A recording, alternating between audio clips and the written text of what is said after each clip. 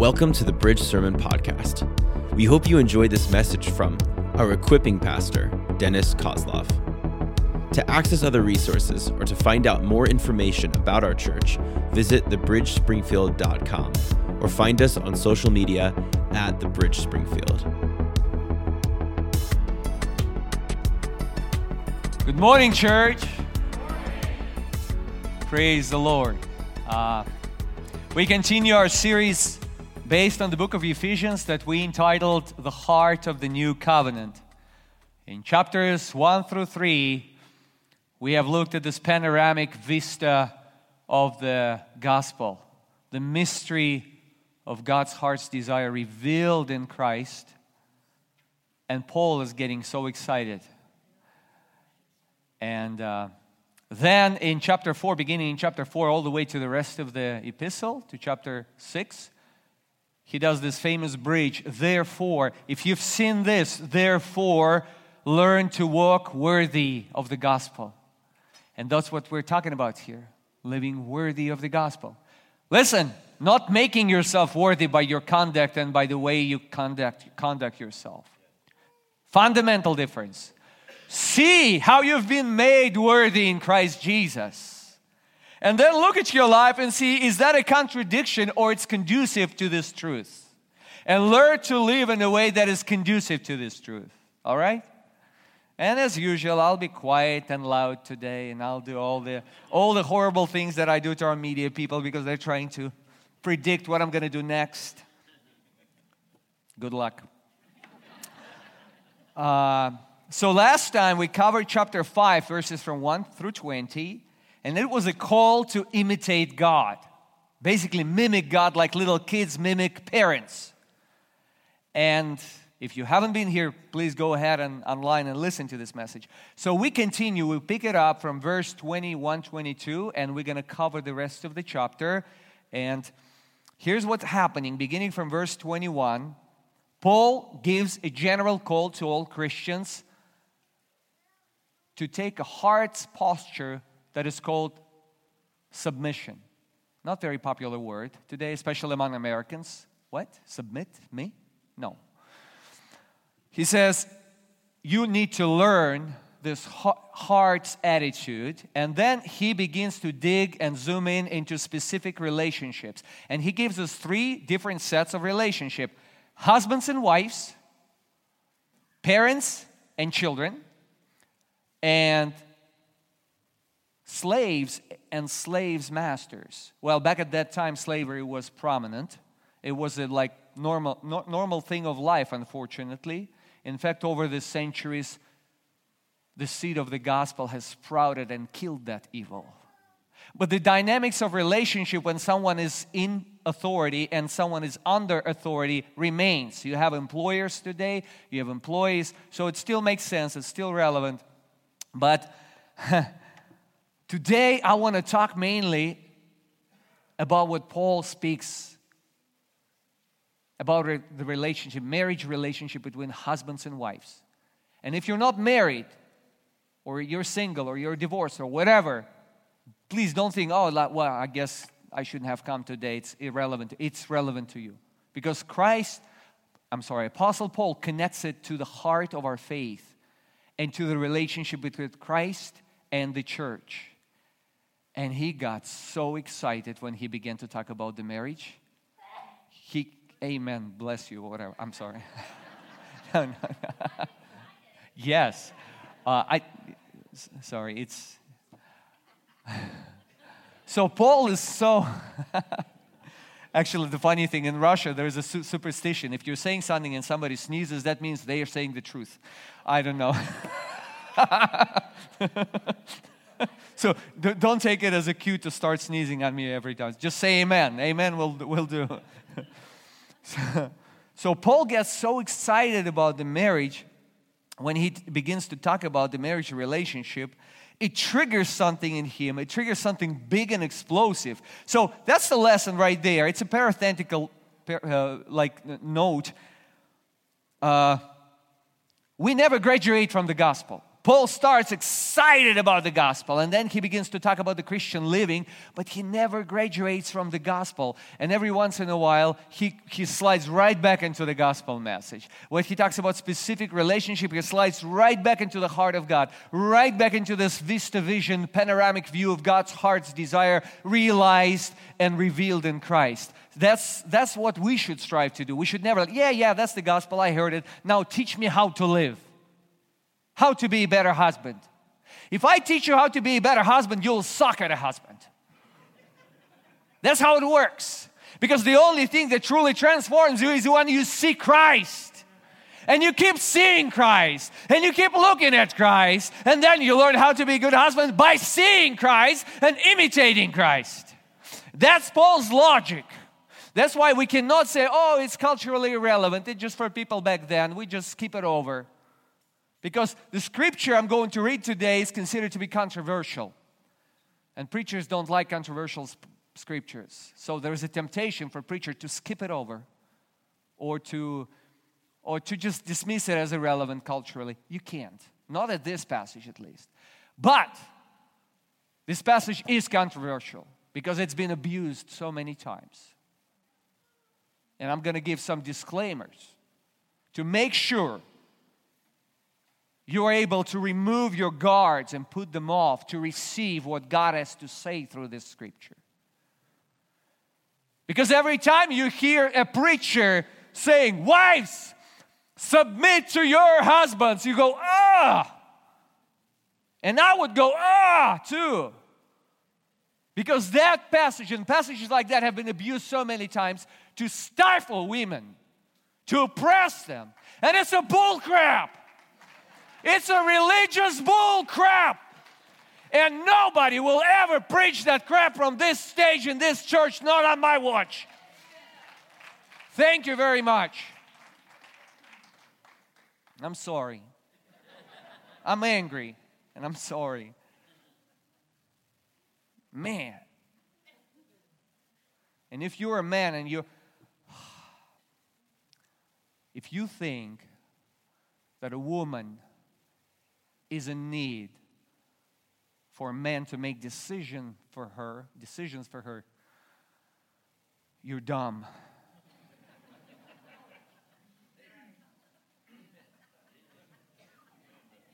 If you think by the virtue of having gonads, you're higher than a woman and smarter than a woman, you're stupid. I'm sorry. Man.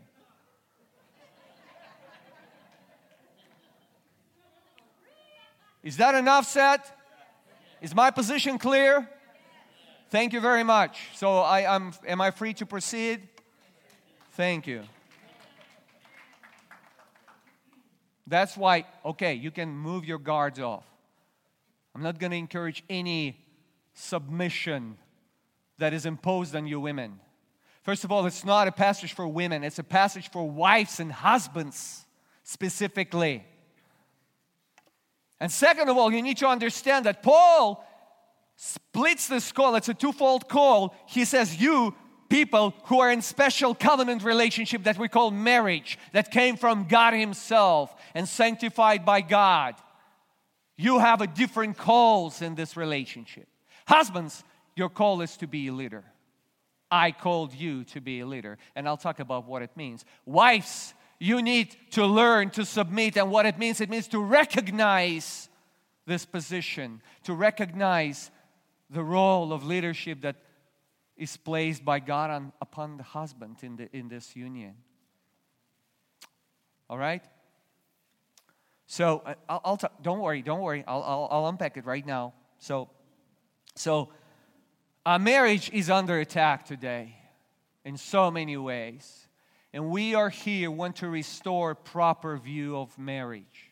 And if you're not married and it's not relevant to you, it's still important to understand because Paul connects it to our relationship with Christ as the church. So, one of the most important relationships in every culture is marriage. And it's ultimately connected with the mystery of the gospel. The title of my message today is The Divine Romance. the divine romance. You know what the divine romance is? It's another way of saying the gospel. The gospel is a revelation of God's heart's desire, which is a divine romance. First, marriage is the biggest and strongest prophetic word about God's heart's desire for men, for human beings, for mankind. All right? Oh, man.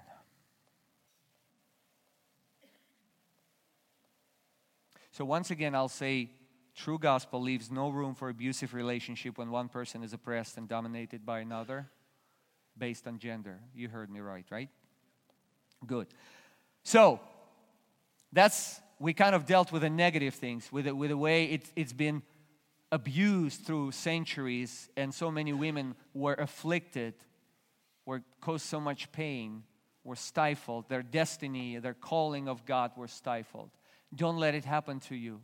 Don't let it happen to you. But let me come back to the essence of the gospel. The essence of the gospel is that it's the same for all people. There is no difference whatsoever. The essence of the gospel is a call to receive the fullness of the gift of God's grace. What is that gift? To be fully accepted as a child of God. To become an heir of God. To partake of His life and nature. Yesterday we had this training, and Neil, at the end of the training, we had a training for prayer ministry team, and Neil said, guys, don't ever tell me, I'm just human. Because if you understand the divine romance, if you understand the gospel, there is no such thing as mere human. Mere human means someone who is fully suitable for God to fill, to be one with, and to become something that satisfies God, gives Him rest, joy, and becomes an expression of God in this world. That's what mere human is. If you understand God's design, God's plan. Okay? So, once again, I'll say that the value, worth, and the dignity of every human being has been established forever, and it's the same for man and woman alike. The price that has been paid for every human soul is the blood of the Son of God. All right? And you can seal it with one scripture. You can actually memorize it if you want to. I highly recommend you memorize it. It's found in Galatians chapter 3, verse 28. Galatians 3:28, it says, there is neither Jew nor Greek. There is neither slave nor free. There is no male, no female. For you are all one in Christ Jesus. In the heart of the new covenant, there is absolutely no distinction between your nationality, your ethnicity, your cultural background, your gender, man or woman. Doesn't matter. Fullness of God's gift for you. All right. Having said that, now let's get to this controversial passage, and we're going to read it together. And one more thing I need to give, one more disclaimer. The call is for wives to submit. The call is for husbands to love. The call is not for husbands to teach their wives how to submit. Say it again. The call is not for husbands to educate your wife how she's supposed to do that. None of your business. Let God do the teaching.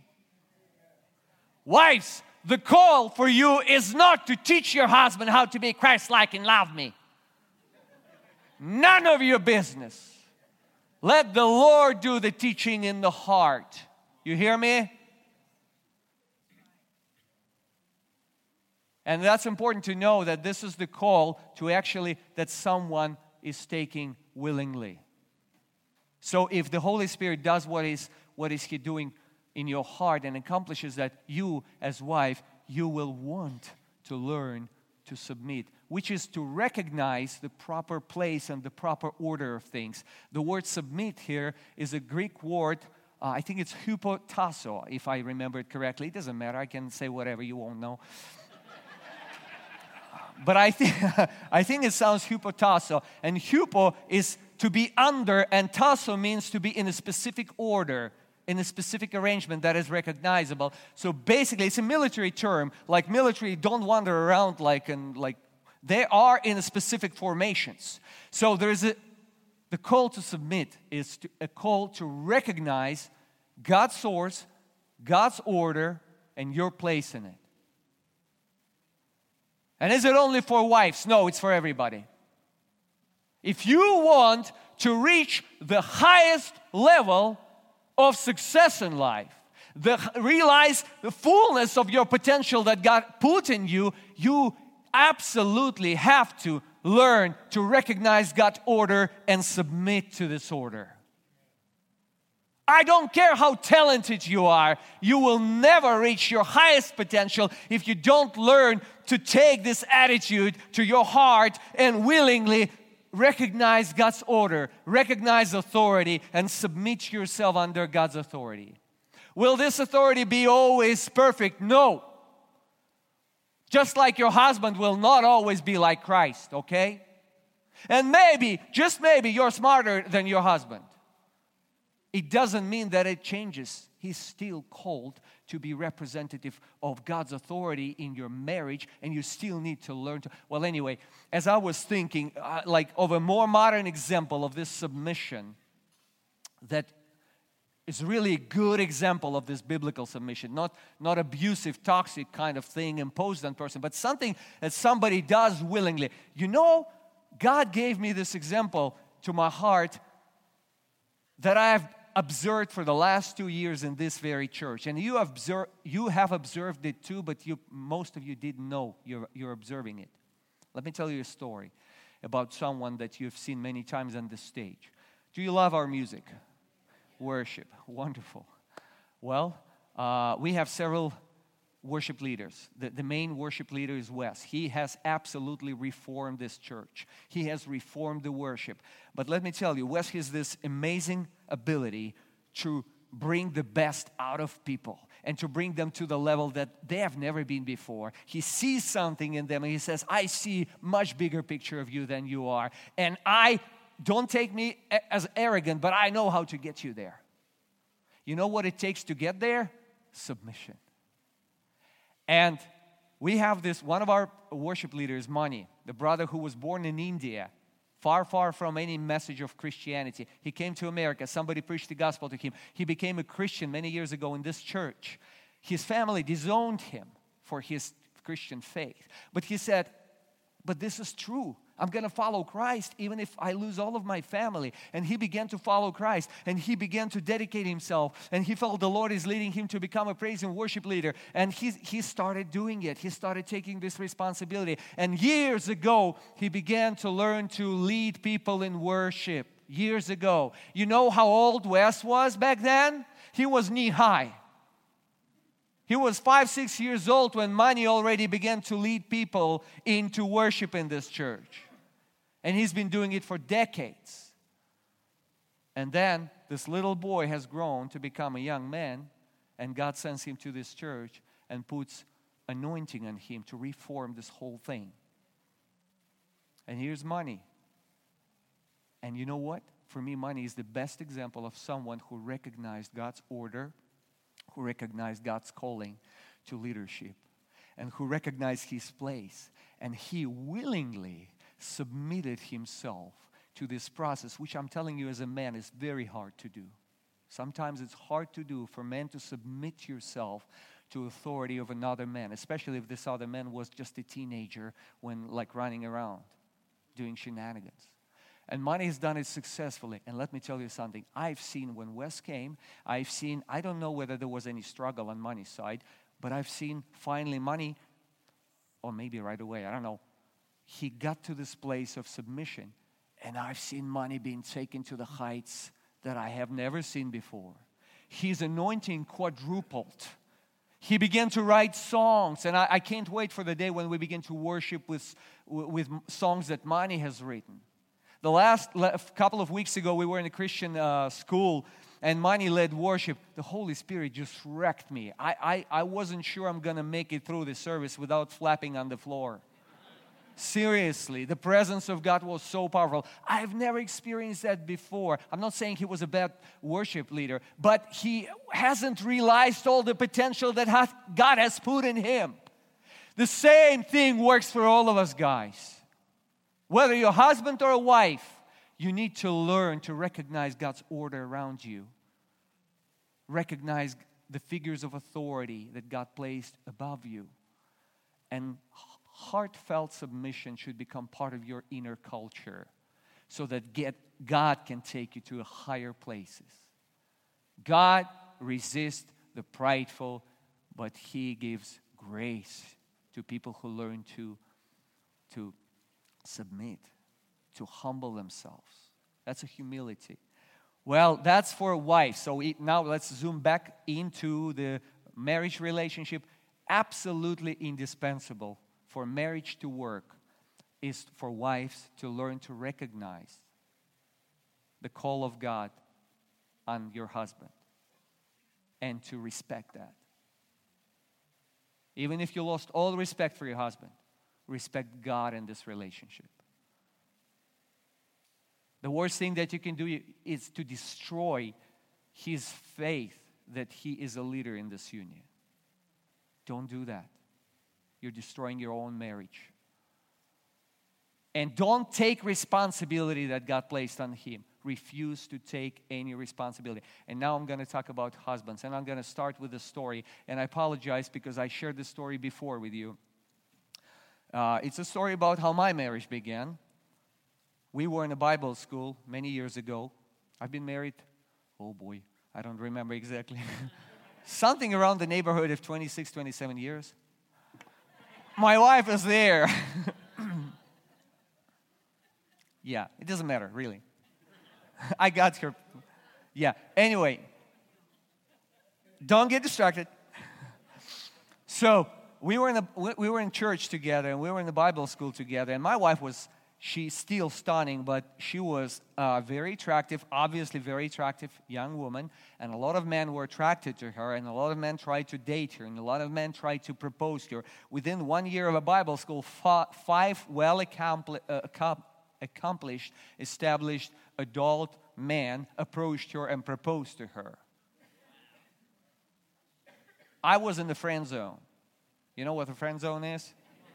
She's not taking me seriously as like, yeah, he's a friend. Yeah. And I took her the same way. I like, whatever. So I was dating, and back then I was so easily in love with anyone who looked even slightly like a guitar shape.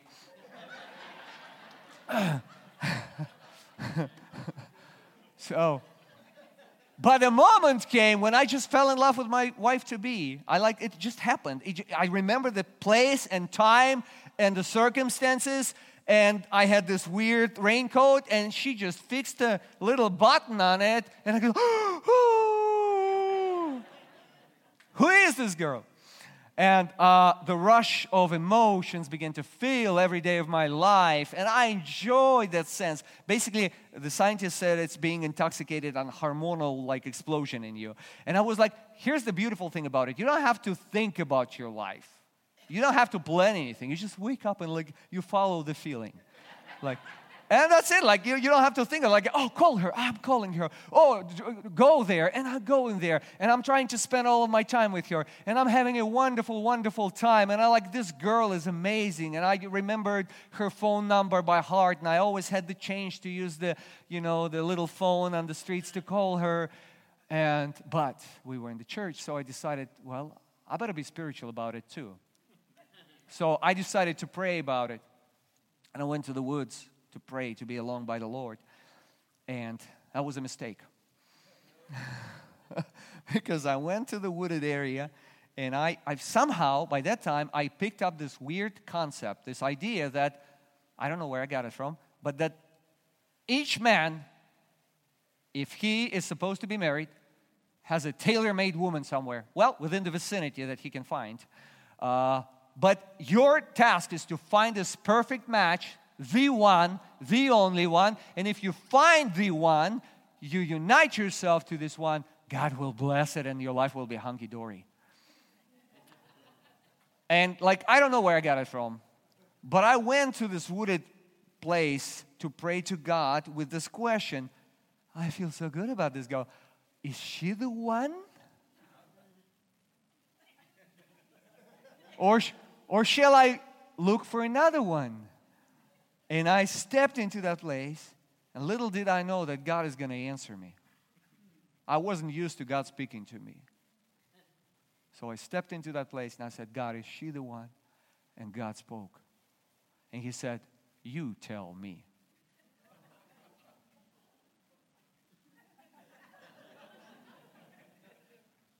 Here's the problem. I was raised without a father figure in my life, so nobody taught me responsibilities. All of a sudden, I was like, that's responsibility for you.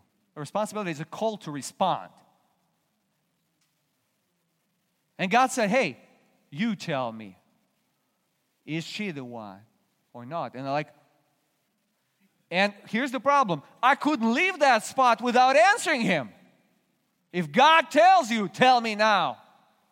I stood there for 3-5 minutes. It felt like eternity. And I understood immediately that I can't just follow my feelings anymore. I should either say yes, and that means a very specific set of actions, or I should say no, and it's totally on me. And I stood there, and then I said, Lord, it's overwhelming. But I say, yes, this is the one. And here's the lesson I learned that day in a split second, without understanding the Bible fully, in my personal interaction with God. And this is going to be a heavy word for you husbands. In marriage relationship, yes, wives, you are to learn to submit. Husbands, you're 100% responsible for your marriage. It's not a happy union of 50-50. It's not. If you want to do it by God's book, 100% responsibility is upon you. Even if it's falling by. So I knew in that moment that without knowing all the factors of the future, I am responsible for that thing. If that thing doesn't work, collapses, doesn't have any traction, my fault, nobody else. I own it. And that's for the teenage boy who never took any responsibility. God was my father teaching me that. And some of us need to catch up on this lesson, especially in the marriage. Your responsibility. Wives, submit to your husbands. Husbands, love your wives. And then Paul gets excited because he begins to talk about Christ and the church. He said, just like I told you, mimic God, imitate God, looking at God, what He did in Christ, do the same thing by looking what Christ is doing now to the church. And this is so good, guys, because a lot of people, they only talk about what Jesus has done in the past and what He will do in the future. What about now? Is He alive now? Is He real now? Resurrected, ascended Christ is alive now, and He's very active. He's actively involved in the life of the church. Paul says it's marriage. It's marriage relationship. So he says, you husbands, look at Christ and keep looking at Christ and keep looking at Christ. And that's what I want you to do towards your wives. So let's just look. So have I read the scripture? I haven't read the scripture. Come on, let's read this. I hope by now I removed all the blockages in you that would put these guards on you and won't let you let this word speak to your heart. So let's right now slowly read this passage. Wives, beginning from verse 22, chapter 5. Wives, submit to your own husbands as to the Lord. For the husband is the head of the wife, even as Christ is the head of the church, His body, and is Himself its Savior. And as the church submits to Christ, So also wives should submit in everything to their husbands. Remember, recognizing it doesn't mean to be silent. It doesn't mean to shut up. It doesn't mean not to express your concerns and fears and anxieties. No, it actually do that all. Because if you keep on reading, you will realize that a wife is the most important person in a husband's life. You have no more important people. I respect you, but if my wife calls me in the middle of our conversation, I'm going to apologize and pick up the phone. That's her prerogative. That's her right, always, will always be. Not your kids, your spouse if you're married. Your kids will grow up and leave. Your spouse will remain. All right. Gosh, I need to continue reading it. Husbands, love your wives. How? He explains. As Christ loved the church and gave himself up for her, that he might sanctify her. That he, Christ, might sanctify her. Oh man, I'm preaching. Let me read it. Dennis, stop preaching. Read it. That he might sanctify her, having cleansed her by the washing of water with word, so that he might present the church to himself in splendor, without spot, without wrinkle, or any such thing, that she might be holy and without blemish. You see, it's very purposeful. In the same way, husbands should love their wives as their own bodies. He who loves his wife loves himself. For no one ever hated his own flesh, but nourishes and cherishes it, just as, listen to this, just as Christ does the church, because we are members of his body. Therefore, he is quoting the book of Genesis right now, the very beginning of the Bible. He said, therefore, a man shall leave his father and mother and hold fast to his wife, and the two shall become one flesh. This mystery is profound, and I'm saying that it refers to Christ and the church. However, he got so excited, he carried away, he forget what he was talking about. He started preaching the gospel about Christ and the church again, and I said, sorry, I was talking about like husbands and wives. So he said, however, let each one of you love his wife as himself, and let the wife see that she respects her husband. Can I hear an amen to that? Good. So, guys, I'm wrapping it up, but I want you to see something that a lot of Christians don't see. For a lot of Christians, Christ has done something in the past, and supposedly he's doing something in the future. So their church life is nothing exciting, because in their church life, they get a lot of spanking from the pulpit. And let me tell you, well, spanking may happen every once in a while. I apologize if I spank you every once in a while, but that shouldn't be marking the ministry of the church. What should be marking the ministry of the church is what Christ is doing as described right here. Let me pick up some verses, some words that Paul is using here. He says,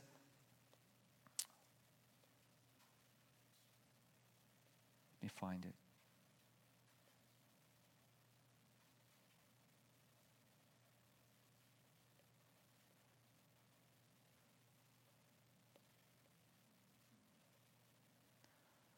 (26) Sanctify her. He said what Christ is doing to the church, he sanctifies her. By the way, I want you not to miss it. He says, in order to present the church before himself pure, blameless, without blemish, without wrinkle, holy, radiant. Who does that? Jesus does that. Church is not supposed to do it to herself. That's religion. When you are taught that you're supposed to do all these things to yourself, to present yourself as a beautiful, you have nothing beautiful in you by yourself. How do you call people that decorate corpses before they bury them? What's the name of the? Morticians. A lot of churches turn Christians into professional morticians. There's a dead, stinky corpse, and they're just putting a lot of layers of makeup over it. Run away! Hear the gospel. Submit yourself to what Jesus is doing, and Jesus is cleaning, cleansing, sanctifying, cherishing, and nourishing. I'm not going to read it. I'll just tell you with my own words. He's what He's doing. He's feeding. He's nourishing. He's cherishing. He's sanctifying. He's cleansing with the words. What words do? They communicate the truth that changes you from within. Husbands, ask yourself, are you doing the same thing? Are you watching Christ doing it? Do you experience Christ doing it to you? Do you do it to your wife? Does your wife feel sanctified and clean after talking to you? She should. That's the way it should be. You are called to make it work. You're responsible. So wash your wife. When you marry your wife, by the way, girlfriend-boyfriend relationship is not a marriage yet.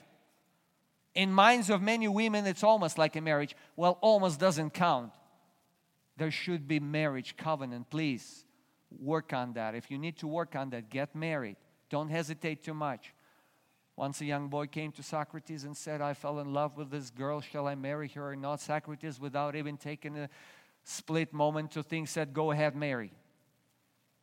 And the young man was shocked, like, why? So fast? You don't give me arguments? He said, no, it's an absolutely win-win situation. He said, how come? He said, if she's a good woman, you'll become a happy man. If she's a horrible woman, you'll become a philosopher. I mean, it's a joke, but I'm telling you, don't overthink it. Young people, don't overthink it. Do it before God. Don't take too long. Get married. Get married. If you're waiting for the word from the Lord, get married. But understand what it implies. You're responsible 100% if you're a man.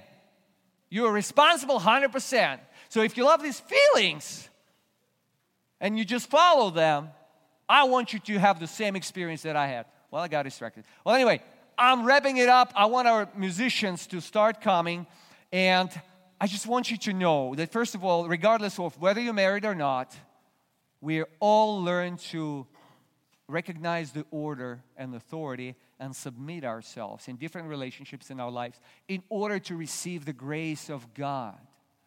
But if you're married especially, wives, just take this word, pray through it. Know that nobody is going to use these passages to diminish you, to stifle you, to oppress you. That's not what God is doing. That's a contradiction to the spirit of the gospel. God is raising you up. But in the marriage, you need to learn the specific call to recognize the leadership position that God placed on your husband. And husbands, make your wife the only woman in your life, the focal point of your attention. Someone that you have already signed up to die for before you even started living with. That's the marriage. And then in a daily walk, learn. And if you're terrible at that, ask God to help you to learn. How do I wash her? How do I make her holy, sanctified? How do I renew strength in her? How do I bring whatever you placed within her to come to the surface and shine so that the radiance of the glory will be there? That's the picture. Paul is excited about marriage not because he wants you to be happy. Being happy in marriage is a byproduct. Marriage is the word about the heart of God. In the beginning, there's Adam and Eve. And Adam does not see his Eve. And he is not happy. And he is not satisfied. And God himself said, it is not good for man to be alone. It remains the same. But it was also a prophecy. Adam goes to sleep, dark, deep sleep. And he's cut. His side is cut open. A part of his nature is taken out. And fashioned into a being, the most beautiful and refined, fully matching Adam. And Adam, when he wakes up, he sees her, he goes, whoa!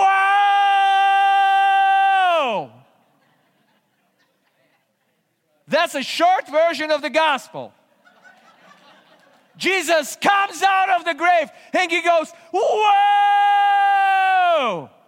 And at the end of the Bible, in chapter 21, John says, and I saw the city, beautiful city, coming down from heaven as the bride adorned for her husband, New Jerusalem. Eternal, divine romance, not the religion. That's what our call is. And your marriage is to reflect and express this reality. Thanks for listening to this message. We hope you received a fresh revelation of the gospel of grace and that you experienced the goodness of God in your everyday life. For more content like this, or to stream our services live, visit thebridgespringfield.com. Have an awesome week.